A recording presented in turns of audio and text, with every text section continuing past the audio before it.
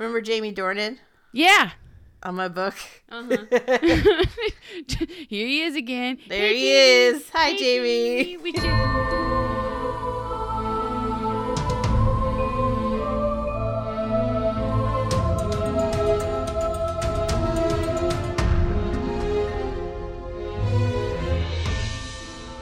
Hey everyone, and welcome back to Once Upon a Timing, your podcast all about, well, I predicted it, and I was right.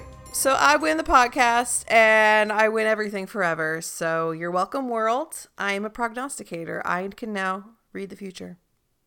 Beth is a seer. She should be worried that Rumple will come and kill her for a power he will only use when it's convenient to the plot.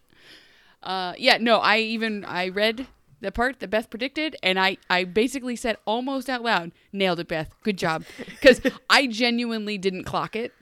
Like, when it first started happening, it made sense when you like, made that guess. I was like, oh, that makes sense. And then as it was happening, I'm like, oh, it was all so clear. I forgot. She's a real bully. The kind of bully that spends so much time crafting elaborate schemes. I mean, so basically what happens is the whole muffins thing, the teacher didn't actually order the muffins. Violet or Florence or something pretended that she ordered muffins so that Granny would go bankrupt. It's basically the Enchanted Forest version of ordering a bunch of pizzas for somebody's house. Psych! Like, Yeah. Girls are mean. I'm feeling like the writer was inspired by Mean Girls because... Oh, Regina George energy so hard. Listen, she hits all three markers. Violet, in these 3 chapters, does all 3 things. She girl bosses, she gatekeeps, and she gaslights so hard. It's like, at one point I'm like, wait a minute. She did hit her with a snowball, right? Wait, what's happening? Why was the snowman there? I was so oddly triggered by the snow tea party scene of just being like, oh my God, this is an unhinged thing a 13-year-old would think to do. Oh God. Yeah. So that's where we start. We're reading chapters 6, 7, and 8. And we first start. Well, hold on. Oh, yes. Sorry. Please, yes. Guys, Beth is she's a little under the weather. So just couple things out of the park. That's Beth. I'm Abby. We are reading Red's Reawakened Tale. Oh my goodness. I just forgot to talk about who we are. Wow. That's where my brain is at. Beth gets the first 15 minutes up top. It's fine. I just wanted to make sure we covered our bases because I am excited to talk about these 3 chapters too. Yes. Me, Beth Elderkin, over there. Lovely Abby. Abby, how do things go for you in life? Things good. Things good. It rained outside. I bought cider today, and then off topic that I will not go very far on, but I went to buy my apple cider yesterday, and beside it was pumpkin spice flavored apple cider. I don't care if it's good. As an apple lover, on the side of the apple in the pumpkin spice apple wars, pumpkin spice flavored apple cider feels like a crime.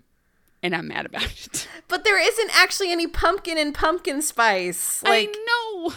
It's just cinnamon with extra stuff. Like, I bet it would taste good. I'm sure it is. But it's just like, well, what do you like? I like pumpkin spice. What do you like? I like apple. Well, we made pumpkin spice apple. Stop it. Get out of here.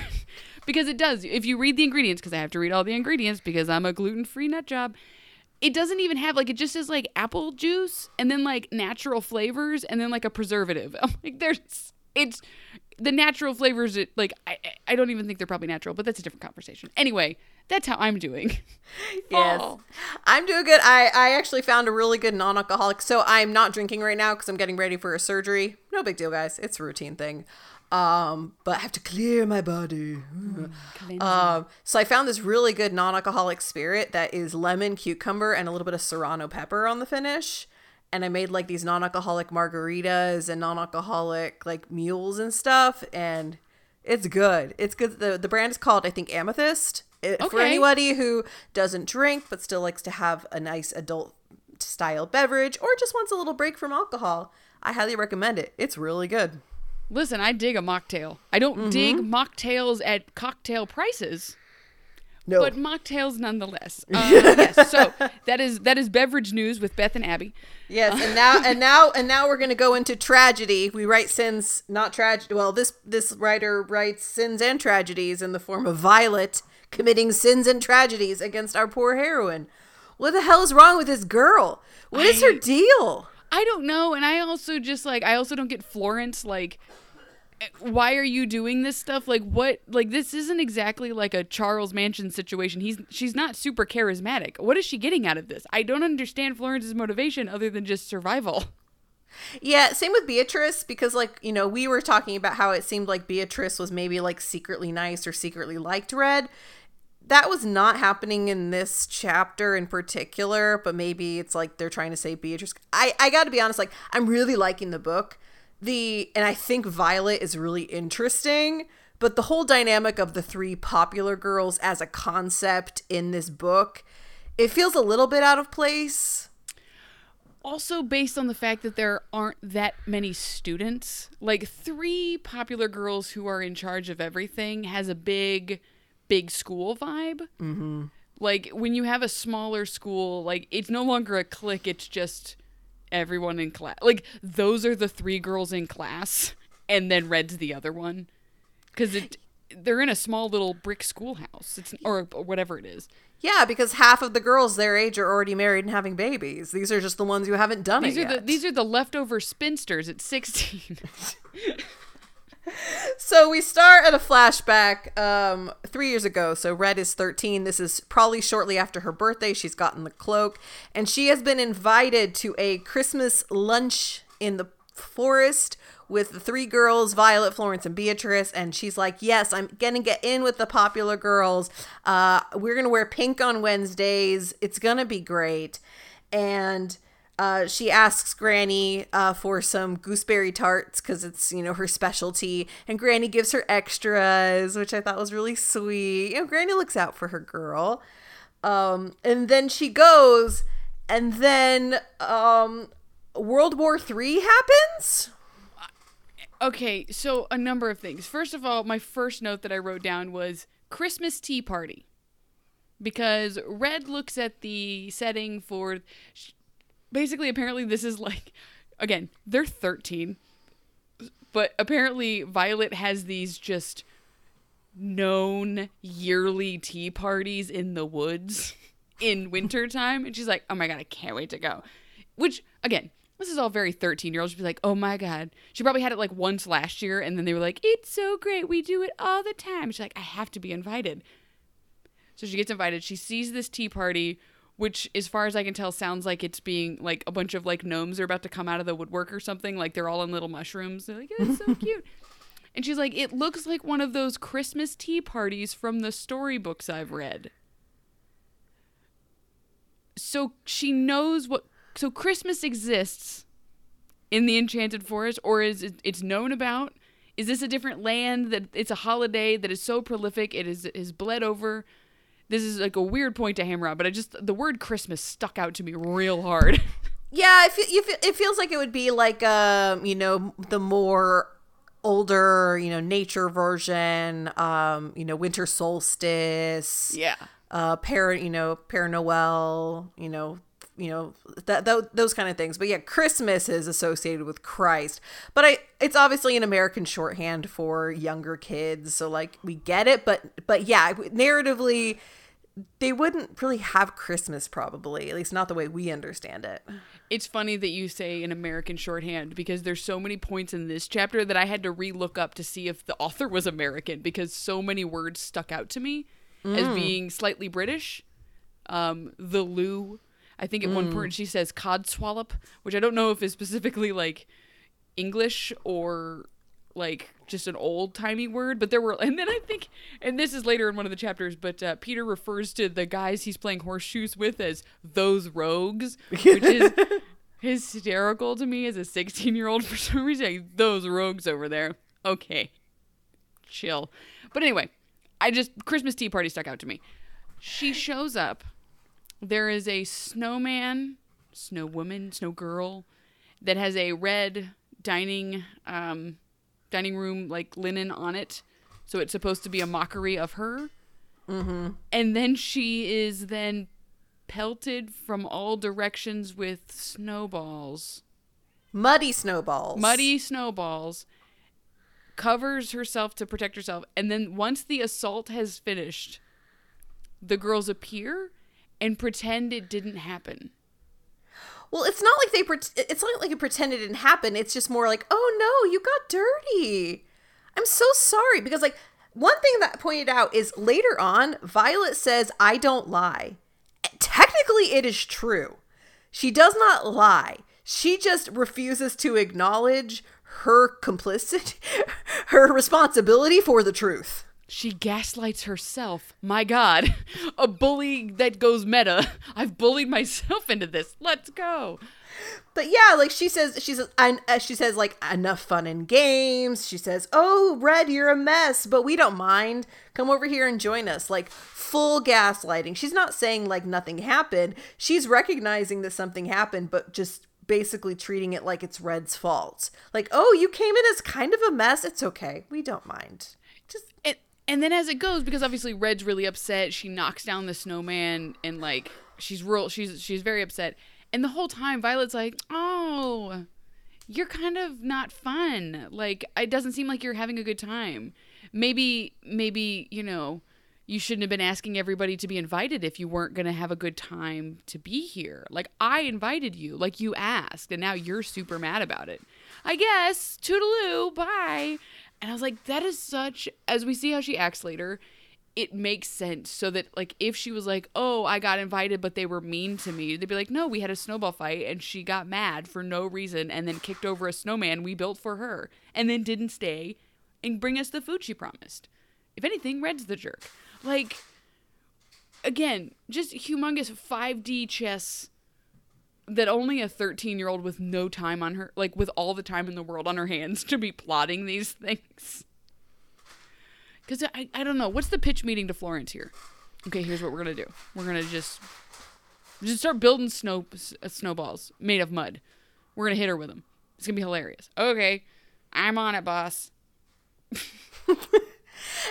Yeah,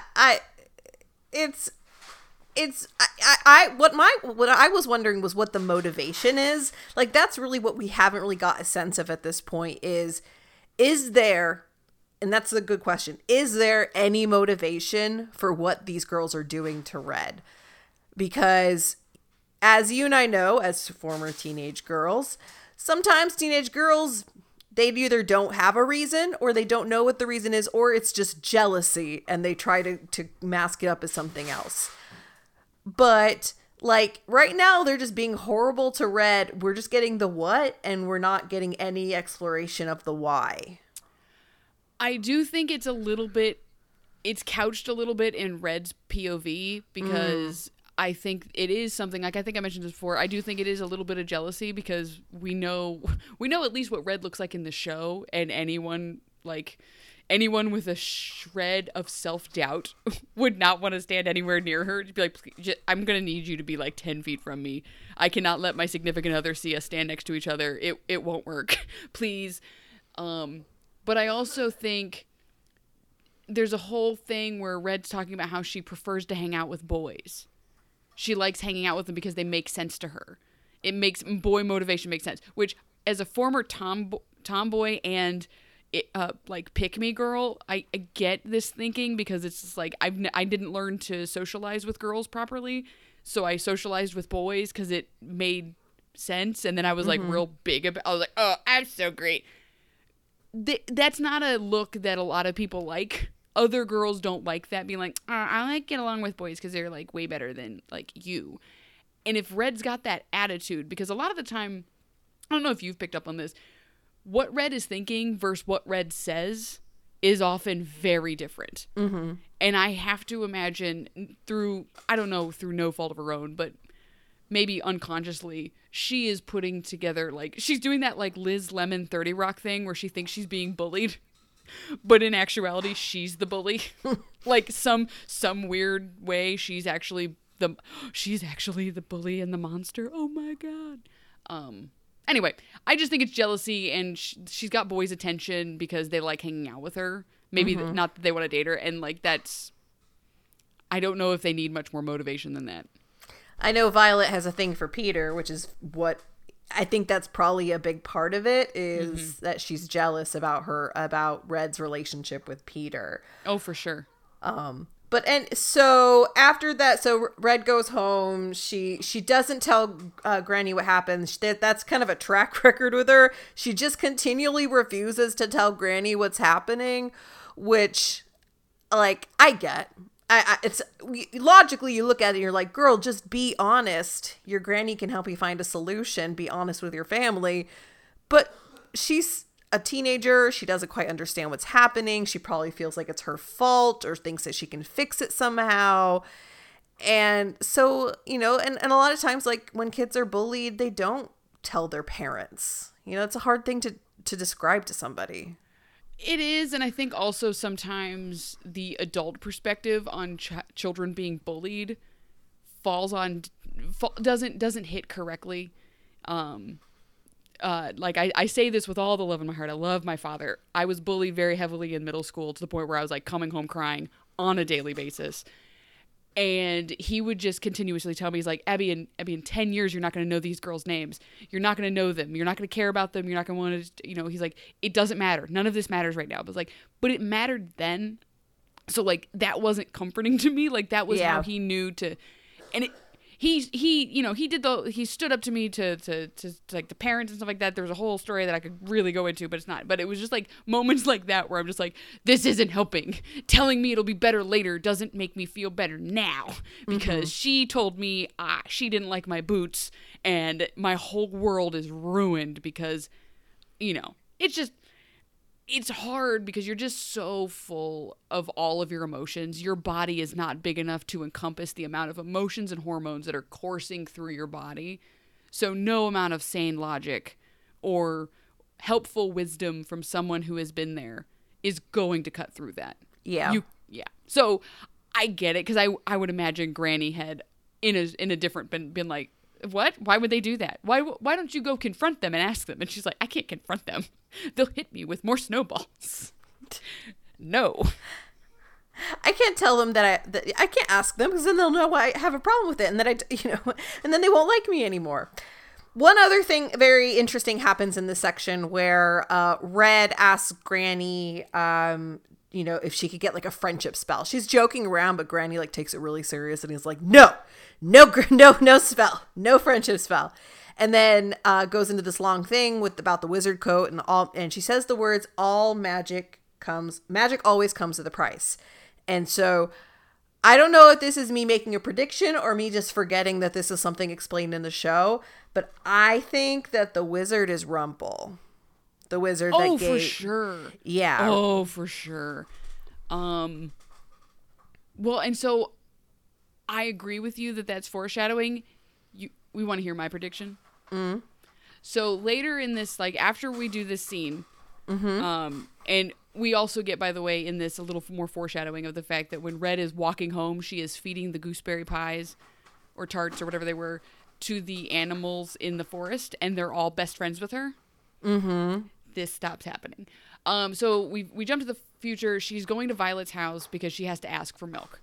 Mm-hmm. And we meet, all I can imagine, we keep talking about Mean Girls, all I can imagine is that Violet's mom is Amy Poehler in Mean Girls. Like, she's in a pink tracksuit, like, oh, my precious baby. Yes, we'll get you some milk. Oh, no, honey, you don't need to pay. While she's getting the milk, while the mother, who is clueless about her daughter, goes and gets the milk, and there's like a mysterious piano being played in the background. Violet makes some comment. She's like, oh yeah, Peter has asked to be the first dance for me at the Forget Me Not dance, and she said and then he said that after he kissed me, and then she kind of makes a silly little comment about he must have just gotten caught in my spell, and then like Red notices that she grins after she says it. Oh. I'm wondering if Violet decided to get a little big for her britches and seek out a witch in the woods or a helpful wizard with gold weird skin, and then bullied him into giving her something. Oh god, She played 5D chess to the point where he didn't actually make a deal. He just gave her whatever she wanted so she would go away. The downfall of any Dark One has got to be a 13-year-old, or I'm sorry, a 16-year-old with zero shits to give. Like, I'm here for this. Oh my God, why does your face look like that? Does it always look like that? Are you okay? Yeah. Oh, see, what I would give to see one scene of Robert Carlyle as Rumpelstiltskin with Violet, the bitchy teenage girl. I just want to see it now. Like, I can envision it in my head, and I want it. I want it in my life. He just gives her something to get her out the door because he's about to burst into tears. Yeah. Teenage girls, they know how to cut. They will deep. get right to the heart of the matter. Like, I mean, just, they will zero in on any weakness you have. I swear, send them into any sort of war negotiations. You'll win every time. So I actually hadn't thought about that there could be magic involved. But that kind of makes sense, especially the weird way that Peter responds when Red asks him about the dance. He's like, well, yeah. And he doesn't explain it. He doesn't justify it. He kind of seems a little bit dazed. So I didn't put those pieces together, but Abby, I think you're onto something. Maybe the price that she has to pay for the magic she uses is red. Red is the price she paid. Like, it's a really big... So there's a couple of things that I guess I didn't quite understand. So when Violet was in the room, like, they were talking, she at one point crosses the room and opens a window in, like, for some reason. Was there a reason? Like, is it just, like, something that Red notices that she does? Because she's like, oh, she opened a window. Maybe, and Red says to let out the stench of her lie. That's not what it is. Why did she open the window? I'm guessing it was a passive-aggressive thing about Red, implying that Red is stinking up her house. But it could also be an indication of something bigger. Or it could just be she was just doing shit. I don't know. But that's my first response was, oh, Violet is giving an indication to Red that she is not welcome in her home. By like, oh, gotta get the stink out. It just starts smelling in here. Like, I don't know, man. It's just, it smells. Do you smell that? Do you smell it all the time? It smells like wet dog in here. Yeah. Oh my God. Oh my God, Red, are you wearing your boots on the white carpet? So she gets the milk from Violet's mom, who, after her and her mom play the most gaslighty of gaslight scenes in all of history, where Red is trying to tell the mom, your daughter is a nightmare. And like, this was my favorite, where she goes, when Red tells Violet, and you played a part in it as well, Violet. And then she chuckled again. I sure did, Mother. I tried to put the cake back together using my own 2 hands. Technically, she did. Yeah. She's not lying. Again, yeah, she's not lying. I hope, if every fiber of my being, that this level of BS would not fly with me. I want to be able to cut through stuff like that. Like, I would worry that you're, like, I get it. It's her daughter. It's her precious baby girl. You gotta know, like, oh, yes, Mother, I put it together with my own bare hands. You did.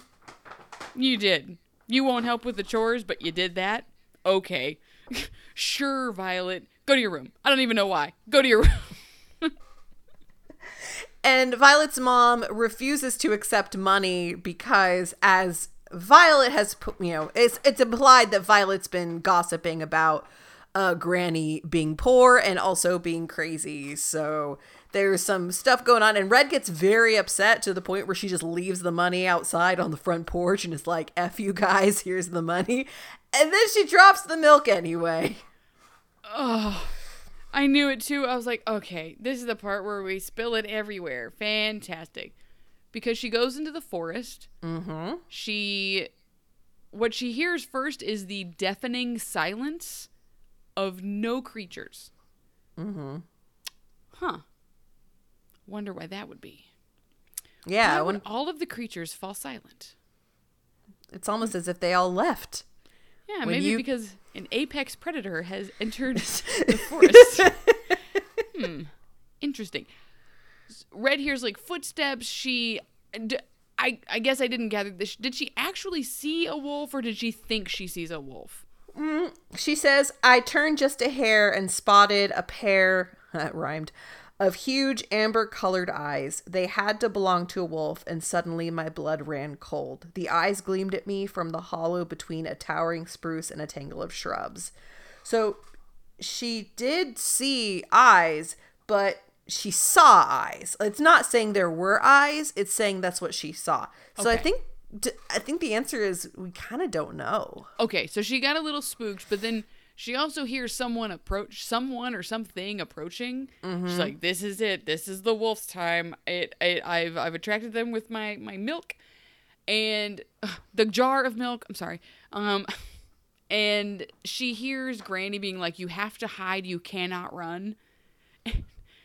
This was a fun scene for me. I really enjoyed this because she wrote it, or it's written in such a great teenager way, because she needs to do what she knows what she's supposed to be doing, but she's fighting the instinct to do the thing she was told not to do.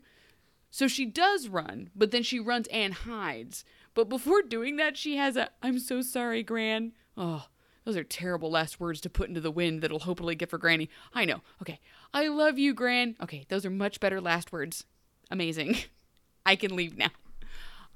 All the melodrama in the world still sitting there. It's like, what will my last words be? Oh, I don't say I love you enough. Run. It's like, girl, get moving. Start going. She does. She finds a tree. She curls herself up into her cloak.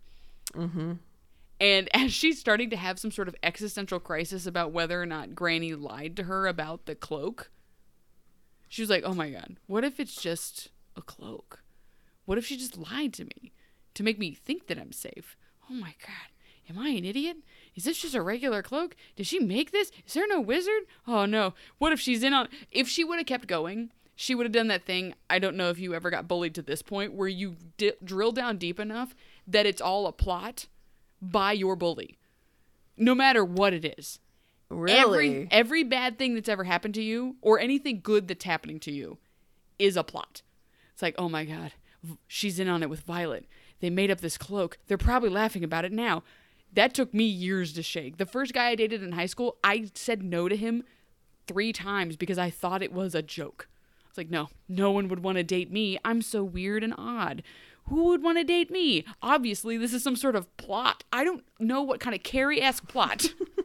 I thought that this young gentleman was trying to pull on me. Yeah, no, you can bully people into breaking them, guys. I don't know if that's news to anyone, but yeah. If they would have let her go long enough, I think she would have drilled down to, this is all to make fun of me. But she doesn't, because Peter appears. Because apparently he decided to chase her through the woods. Yeah, because he found her necklace and wanted to give it back to her. And he had spotted her cloak in the woods and decided to run after her. And I'm sorry, Peter. You don't just run after a girl in the woods, especially in Wolf's time. Like, I'm sorry. You don't do this. Like, of course she's going to freak the F out. Dude, what are you thinking? But she does kind of get a little, a coquettish. She gets a little flirtatious. And she's like, can you put the necklace on? And then, oh no, I dropped my milk. And then he touches her butt. And she's like, he touched my butt. I'm sorry, but she calls it her bottom. She does call it her bottom. And it just makes me laugh because, like, I don't know, in comparison to the terrible smutty things TikTok has recommended that I read, and they just use the coarsest language I'm upset like reading sometimes. You're like, oh, this is graphic, and then it's just like, oh my God, he touched my bottom, because I thought we were gonna get some sort of Pride and Prejudice. He touched my hand, and he's flexing his hand like, oh my goodness. But no, he touched her bottom, and I do have a 7-year-old, so I've seen these movies 1,000 times. But it also bottom. I hear it in the Minion voice with just bottom. Like, oh no, it's a curse. It's a curse. But, like, you know, as a 16-year-old, like, accidentally touching the bottom is, you know, like, when you're young and naive, like, that's, like, a thing. I mean, like, I'll say for myself, like, with my first boyfriend before we started dating, like we had gone and we were like hanging out somewhere, and he helped me. I was sitting on a tree and he helped me get down, and it was like, oh my god, he touched my hip. He put his hands on me. Ah! And then Abby. Oh no. No. This is one of the funniest things that's ever happened in my life, because it's lasted so long, and I can't figure out how to make it go away.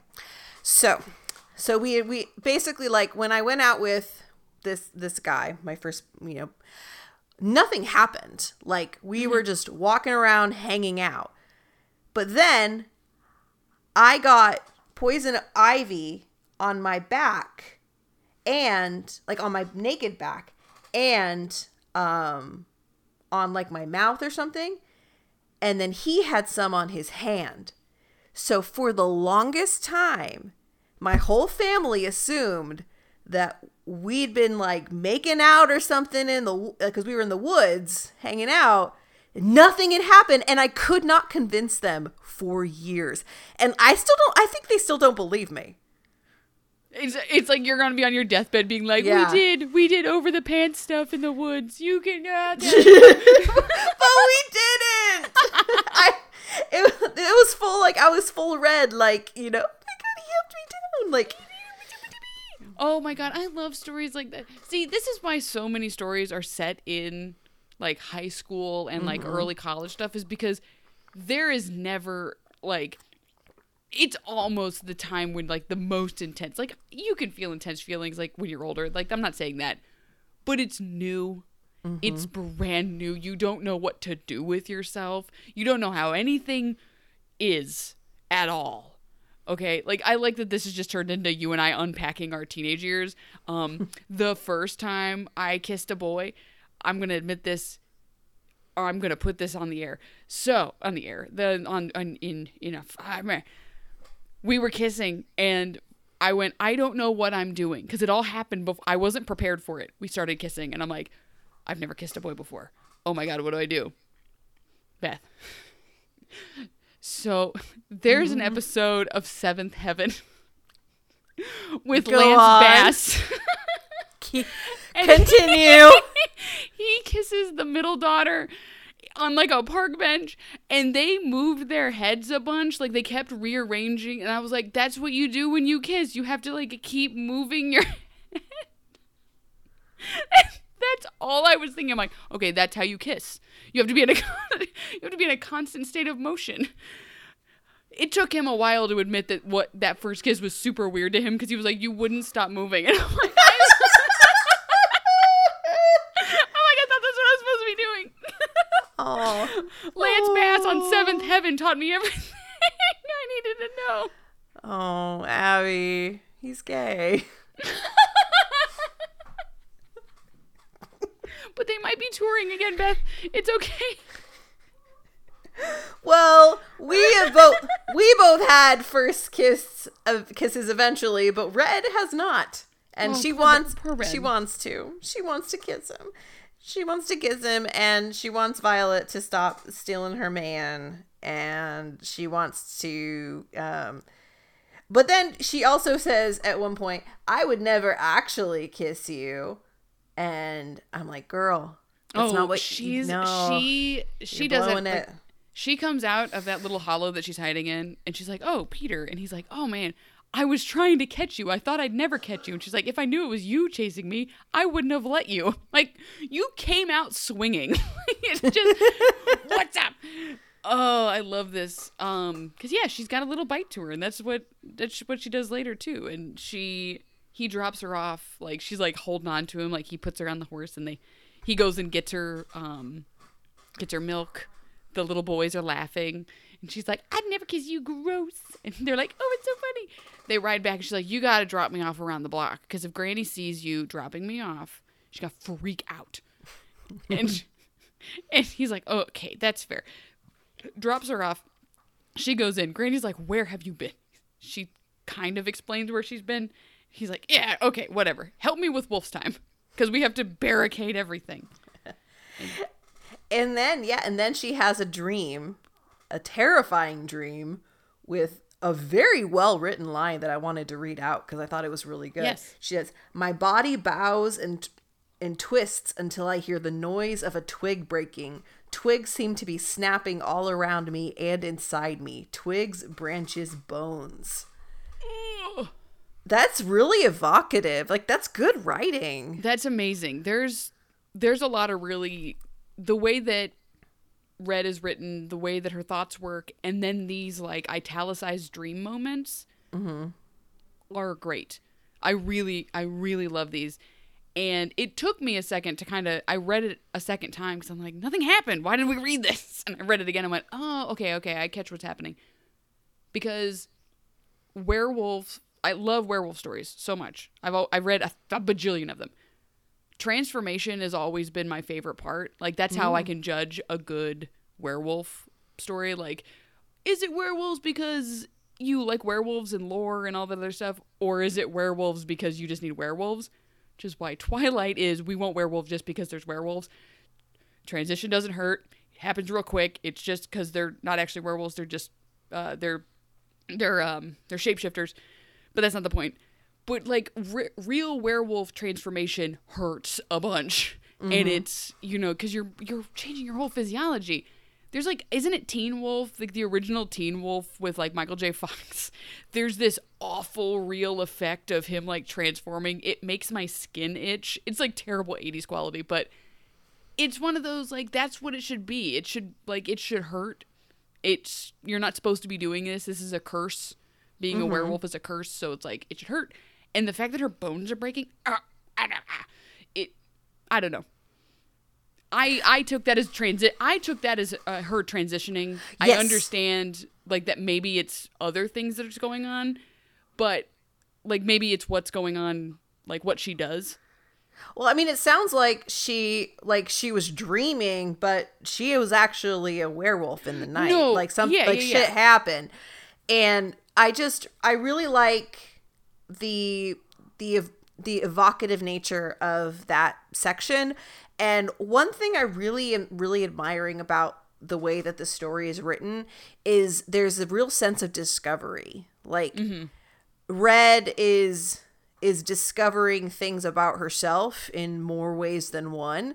And I think the writer is doing a really good job of putting us in that teen girl point of view of discovering what it means to be herself, discovering her feelings for this boy, discovering this new power that she has as a wolf and as a person and as an adult and as a woman. I'm very much admiring in a YA novel. I think it's very relatable for young people.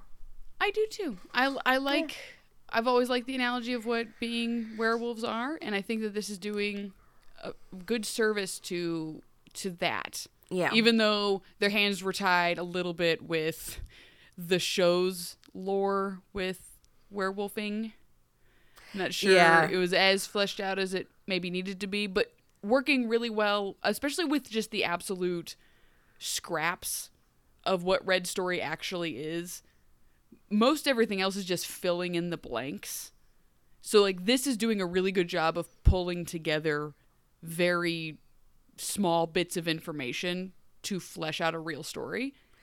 Respect. Yeah, I think the one caveat, and it's kind of following up on what you said, is that in the show, the werewolf transformation isn't big and painful and bloody, and like it literally happens. She puts on the hood and it goes away, like the CGI goes away. Or like when she turns into the wolf to give Dorothy a piggyback ride, she just does it instantly. Like maybe as you get older, you learn to deal with transition better. Again, I'm not a huge werewolf lore fan, so I'm sorry, Abby. It's fine. My God. I'm sorry. Why don't you like all the same things that I like? Here's a snowman. Want to join me for a Christmas tea picnic? Yes. I show up with 3 shields on my arm. Let's go. I've done this before. Well, Red wakes up from her disturbing dream to a disturbing reality. There is a wolf's print outside of her door in front of the chicken coop, and all the chickens are dead. No. But it's okay, Abby, because they're gonna sell these muffins and make so much money from the sale of these muffins that they're selling that they'll be able to get more chickens. So it's all gonna be okay. She does. She goes and she sells all the muffins to her teacher, and her teacher's like, wow, these are the greatest muffins ever. I'm actually going to give you way more money. And so they buy the chickens, and they're actually able then to move to a different place and cure her of her wolf's time problem. The end, guys. We did it. Yeah. Good book, you guys. Oh, also she marries Peter. Hooray! Yay! Peter lives! Yay! Peter and the wolf. Ooh. But no, sadly, that is not what happens. Red brings all the muffins to school, and the teacher's like, these are great, but I did not order these at all. So you're going to have to take them back. And Red doesn't really know what to do, so she realizes pretty quickly what happened. Like, Violet is being very workaround, but obviously we know what the situation is. And Red, in response and defiance, like, just starts giving all the muffins away and uses it as advertising, because she's like, they're not going to break me. And, you know, while that may not necessarily solve the money issues, it does work, because then the teacher's like, this is a freaking delicious muffin. Make my wedding cake. And this is very similar skills, making a muffin versus making a detailed wedding cake. I mean, Granny can do it. Oh, no, I know she is, but I love the idea of being like, oh my God, this blueberry muffin is so fantastic. Will you make a 3-tier wedding cake for me for next week? I do like this. And what happened, because I was like reading, I'm like, oh, this is the perfect thing. This is, again, just to harken back to advice my father lovingly gave me in my bullied years. He just kept telling me not to let them see that it bothered me, because that would just deflate them. It does eventually, but you have to be able to weather the storm, because that's what Red does. Red says she is not gonna break in front of these girls, so she is going to be like, guys, guess what? Free muffins. There was some sort of mix-em up. I don't know what happened, but I'm gonna give away all these muffins for free. Granny's gonna get all this business. It's gonna be amazing. Oh no, Violet, this is exactly why I came here. No big deal. It's fine, and that's great because it makes Violet matter. And then there's a retaliation, and then Red doesn't react again. Like, it's just one of those, you have to push through that. That's the rest of that advice. You can't react, and you can't react for a while, because eventually they'll just get bored. Because if you're not going to react, it's whatever. But, like, it's whatever. So she does this. They get the cake. I think at one point she has a conversation with Peter, who, like, gets the muffin. I don't remember. I didn't write it down. I don't know if it's this conversation or when they went and got the milk, that Peter admits that he saw her silhouette through her window, and Red's like, oh my God, I was Nikki. That was earlier. That was when he touched the bottom. It was right around that time. There was some flirtation going on. No, what happens in this scene, which is also kind of weird and creepy, is Red hands him a muffin without realizing that she'd already eaten the top of the muffin. And so she's like, oh, let me get you a full muffin. And he's like, no, I want that one. So he wants the one that has her saliva all over it, which is very weird. But also, listen, teenage boys are stupid. Everyone's stupid. Teenage, because she's just like, oh, okay. Oh, I should have worn better lipstick. I'm obsessed with teenagers flirting, because it's always just like, I don't know. I'm imagining, like, when I was a teenager, being like, I nailed all of this. It's amazing. And then just looking back going, oh no. Oh, why did we say these things to each other? Why are 15-year-olds allowed to be in public speaking? Oh, Lord. And we get a little hint that Red is ready for action, because there's poop in her basket. Florence put the poop in the basket, and so she's mad, and she says, I didn't know how, but I wanted Violet to suffer for what she'd done to my grandmother. I think that also relates to this moment, and I think it's going to come into play in the future. She's going to start planning something, I think. So just on the note of the manure in the basket. So what happens is that Florence gets up 20 minutes before class ends and leaves to go, like, I don't know, bare hand put a bunch of poop in a basket full of muffins. I hope this girl was just like, I can't ruin all these muffins. She's just like shoving them all in her dress. Like, I must keep all these muffins. But then like, again, this is why I don't know.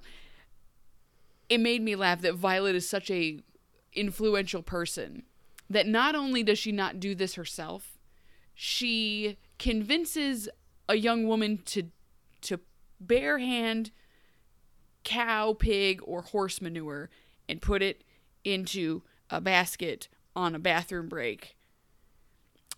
Did she write her a note? Hey, Florence. Yeah, psst, psst, Florence, here's a note. It's like tied up like the little football like that you did when you passed notes. You open it up, the little origami, and it's just like, Florence, leave for a bathroom break and shove a bunch of poop in the basket. Like, what's this note? What is the note? There's a heart, Florence, heart, Violet. LOL. I don't know. No, see, I actually don't think Violet instigated this. I don't think Really? Violet. Yeah, I think that everything we've seen about Florence is that she's more aggressive than Violet because she doesn't have the same subtleties that Violet does, and she's very eager for Violet's approval. So I don't think Violet would have done something like this or sanctioned something like this. This is not Violet's style. Violet is much more of a rapier as opposed to a blunt axe. I was going to say, yeah, she's more nuanced, where I guess I would say that Florence would be more of a ham-fisted approach of just being like, she'd be the kind of bully that would push you into the mud.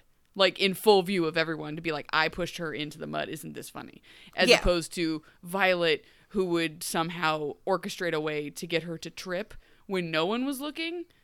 And then just be like, oh, I tried to help her, because she did. But then, like, yeah, okay. I get it. Yeah, I mean, it's unclear, but we don't actually see Violet take glow on this. I just assumed. Interesting. Okay. I buy that. And then we end on Peter coming back with Red, and he reveals that he is going to dance with Violet, the first dance at the Forget-Me-Not ball. And he says, Peter pinched the bridge of his nose. It looked as though he wanted to say something more. He didn't. And really, what else could he say? He's bewitched. There's a curse on him. It's a curse. I do like one of the lines that he has. So there's a lot of like random references to the king in these couple of chapters. One, Granny, not a fan of him at all. No. Because he hasn't invited her to bring her cupcakes. Because he's too busy being up on his high horse. Yeah. To deal. Anyway, I just love that. But he comes up to Red, and Red is washing her basket in the creek. And he says, oh, did the king institute some sort of like all food carriers must be clean law? And she's like, no, I just, rinsing it off. I'm like, first of all, are you asking if the king put the FDA in place? And also, are you cool eating from unclean sources? Oh, Lord. Guys, you're going to get cholera. And so, anyway, yeah, I just like that. Did the king put some sort of law in which things have to be clean? Disgusting. That man has so much overreach.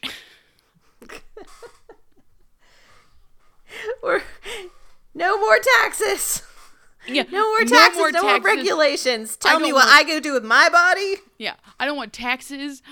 The basket that my food comes in should be filthy as sin. We shouldn't be washing anything. It should look like a TikToker's air fryer. Oh my God. Have you seen people who cook stuff in their air fryer on TikTok? They don't clean those things. It's repulsive.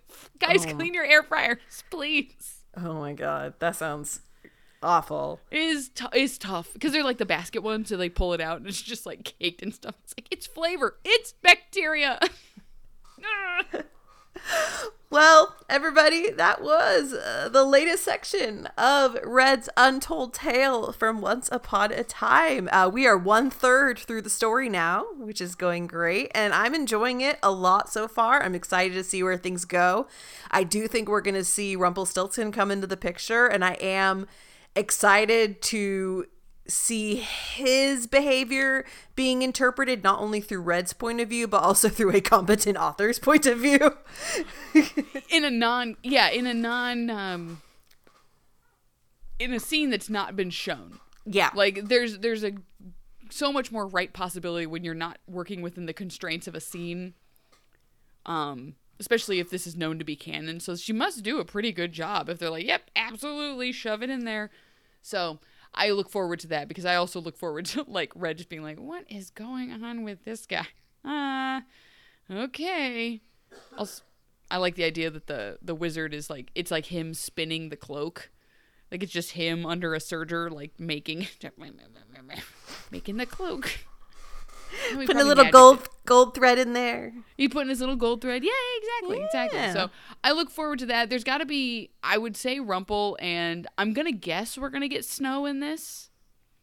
Well, like, we wouldn't get Snow. I mean, Snow comes in, like she's introduced to Red at the start of the show. Like when Red and Snow first see each other, it's their first encounter. Right, I understand, but do we know when this book ends? No, we don't. Okay, it could very well end with that meeting, you know? Because I would have to assume that it reaches like Peter's actual end game. Because I would love to know. I would love to see that through this book. I don't know if we're gonna get that far because I don't know the context of the timeline. Like I don't know if like we're gonna open the chapter to be like, and then anyway, because I guess Snow is sleeping in the chicken coop with chickens, so they'll have to have gotten chickens before Snow shows up. Yeah, but, chickens are pretty easy to find when you sell a bunch of muffins or a wedding cake. Or a wedding cake. Oh, my God. I'm so excited for the wedding cake. I'm so excited for whatever, like, chaos is about to unfold. Because we're getting... Again, we're 1/3 through the book. So we're 1/3 through, like, the hero's journey. So we're about to get to the part where it starts getting really dark and nasty. Yeah. And she's fallen and everything is great. She's about to Anakin it up a bit. She's about to Anakin it up. So this is great, guys. If you aren't already reading it, I would recommend. If you like Once Upon a Time, if you were a fan of Red's character, if you've been listening along and I do think you would genuinely enjoy this. Like Beth has said a couple of times, it's an easy read, meaning that it's just like, it's not going to take up a bunch of time, but it's also not going to take up like way too much brain space, but like in a good way. Yeah. Like, I don't know how to describe that without making it seem like an insult. Like, it's a easy read seems weird. I'll think of a better term for it next week. I about said next year, but next week, a different frame of mind. But yeah, having a good time. Beth, what are you reading otherwise? Are you reading anything else? No, I mean, I'm trying to read the next book in, what's the name of the series? It's the Southern Reach trilogy. And Tim and I are going to start our own little book club. We're going to read Cannery Row because I am from the Salinas, Monterey area, but I've never read a John Steinbeck book. So I felt like I should do that. So I'm going to do that. What about you, Abby? I'm currently reading the book by like John Green's latest book, Anthropocene in Review, which is just a series of essays that he's written. And just like random things that he's given 5-star reviews based on a 5-star rating, which it's kind of fun if you are a fan of the Green brothers at all, or John Green in general. It's a fun book of essays. It's nonfiction. So it's just him blathering on. I don't know when he wrote it. I think he wrote it before COVID. No, he didn't. He wrote it after COVID. I'm reading that, and then I just started reading. Oh no, the fiction book I'm reading is. I just picked it up. It's like the Great American Roommate Experiment, something like that. I'm only 50 pages in. It seems like a lot of fun. Just like it has that kind of like, like the way novels look, like rom-com books look now, like they're just a cartoon. Like it's like a flat color and then like two cartoonish people on it. It seems to be the trend right now. They don't look like books for like young adults or adults. They just look like children's books. Yeah. I'm not a fan of this style. But it's got one of those. It's got one of those covers on it. It was buried in with all of the Tessa Bailey books. This woman is churning out, like, who's the sci-fi author that churns out books really quickly? Sanderson? Is that right? Brandon Sanderson? No. There's a sci-fi author that just churns out. He has so many books to his name. He just writes and writes and writes and writes. And apparently is a very good author. Tessa Bailey has no fewer than 20 books on the shelf right now. Wow. And I like some of her books. She wrote, just got off track. We're just talking book club now. She wrote a book called Hook, Line, and Sinker is the second book. The first one's called something else, but it's based on she watched Schitt's Creek and she really liked that apparently because it's an heiress that loses her money and then has to go to like a small little fisherman village and she meets a guy with a beard. You know, your basics. Oh yeah. Those are fun. But yeah, she writes apparently 1,000 books. So if you're a fan of Tessa Bailey, there's a whole series of novels out there. So that's what I'm reading. Well, most of my free time is being spent playing Baldur's Gate 3 because I am obsessed and it is such a great game and I highly recommend it. It's basically playing a video game version of Dungeons and Dragons and it'll actually help you better understand tabletop RPGs as a genre. So I want to play it. I need to graduate college first because based on some of the reviews from people that that I trust highly online, I would forget to eat, sleep, bathe, take care of myself or my family if I started playing this game because I have no chill when it comes to video games that I enjoy. Oh, yeah. So I got to graduate and then I'm going to play it. I also need to get a gaming console in which I can put it on because right now my PC, I'm going to use air quotes here, is a MacBook Pro. So I'm pretty sure if I tried to play Baldur's Gate on that, it would burst into flames. Yeah, I don't even think it's compatible on a Mac. Got to get a PS5, and then we could play together, co-op. Maybe, Baby Dragon's Letters to Santa, because he has been. There's no games that he even wants to play. He's just like, can we get a PS5? He found out we had a PS3 and got super pumped. He was like, we have a PS3? I'm like, don't be that excited. It was real big deal when it came out, but now we just sort of have it because I don't know what else to do with it. It just sits there. It looks nice. It's pretty, I guess. Anyway, yes. So those I'm reading. I want to play Baldur's Gate. I've been playing Pikmin a little bit because that's easier to play. It's like one puzzle at a time, and then I can just like put it down. Yeah. It's very important that I have good put down points with my games and my books right now because if I don't. I have no chill. It's like, well, straight on till morning. Let's go. Speaking of put down, we are going to be doing the next 3 chapters of Red's Untold Tale for next week. 9, 10, and 11. That's right. Okay. Yep. And we want to thank you guys for continuing to join us on this amazing journey in our Once Upon a Timing book club. There have been some great positive updates with the Writers Guild, which is no longer on strike. And with SAG, which as of now, as of taping, they're still striking, but this could change very soon. There are negotiations happening, and we're very excited to see it.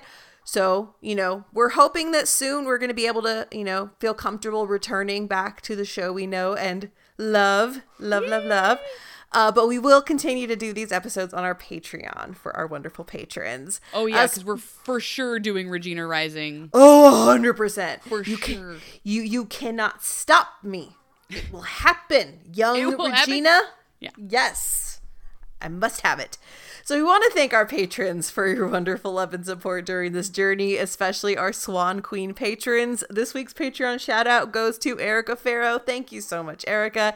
If you want to join us on Patreon to continue the book club with us once we return to Once Upon a Time, you can join us at patreon.com/OUA Timing. You can subscribe to us on Apple Podcasts, Amazon, Spotify, wherever you get those podcasts. And you can join the Facebook group. That is at facebook.com/groups/OUA Timing. We're going to be back next week with chapters 9, 10, and 11 of Red's Untold Tale. Maybe Violet will die. We don't know. Some chickens are dead. I'm assuming like a person's gonna happen at some point. Oh, a person's gonna die. I don't think Violet's gonna die until I would say the back half of this book. So you do think she's gonna die? Oh, she's for sure. If I had to put actual money down on something, it would be Violet dies. Violet dies for sure.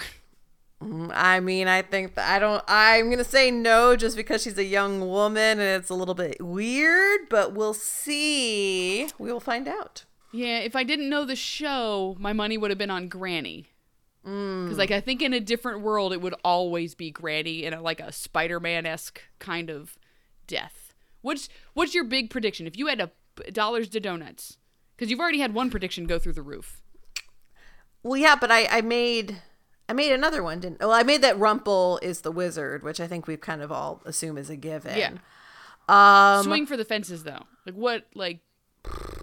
I think that maybe Beatrice. Okay. I think Beatrice, because she hasn't been.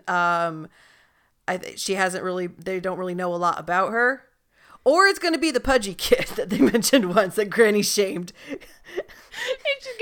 Oh no, that poor kid. The nameless pudgy child. Well, we'll find out, everybody. And thank you again for joining us. And Abby, we'll see and read you next week. See you next week.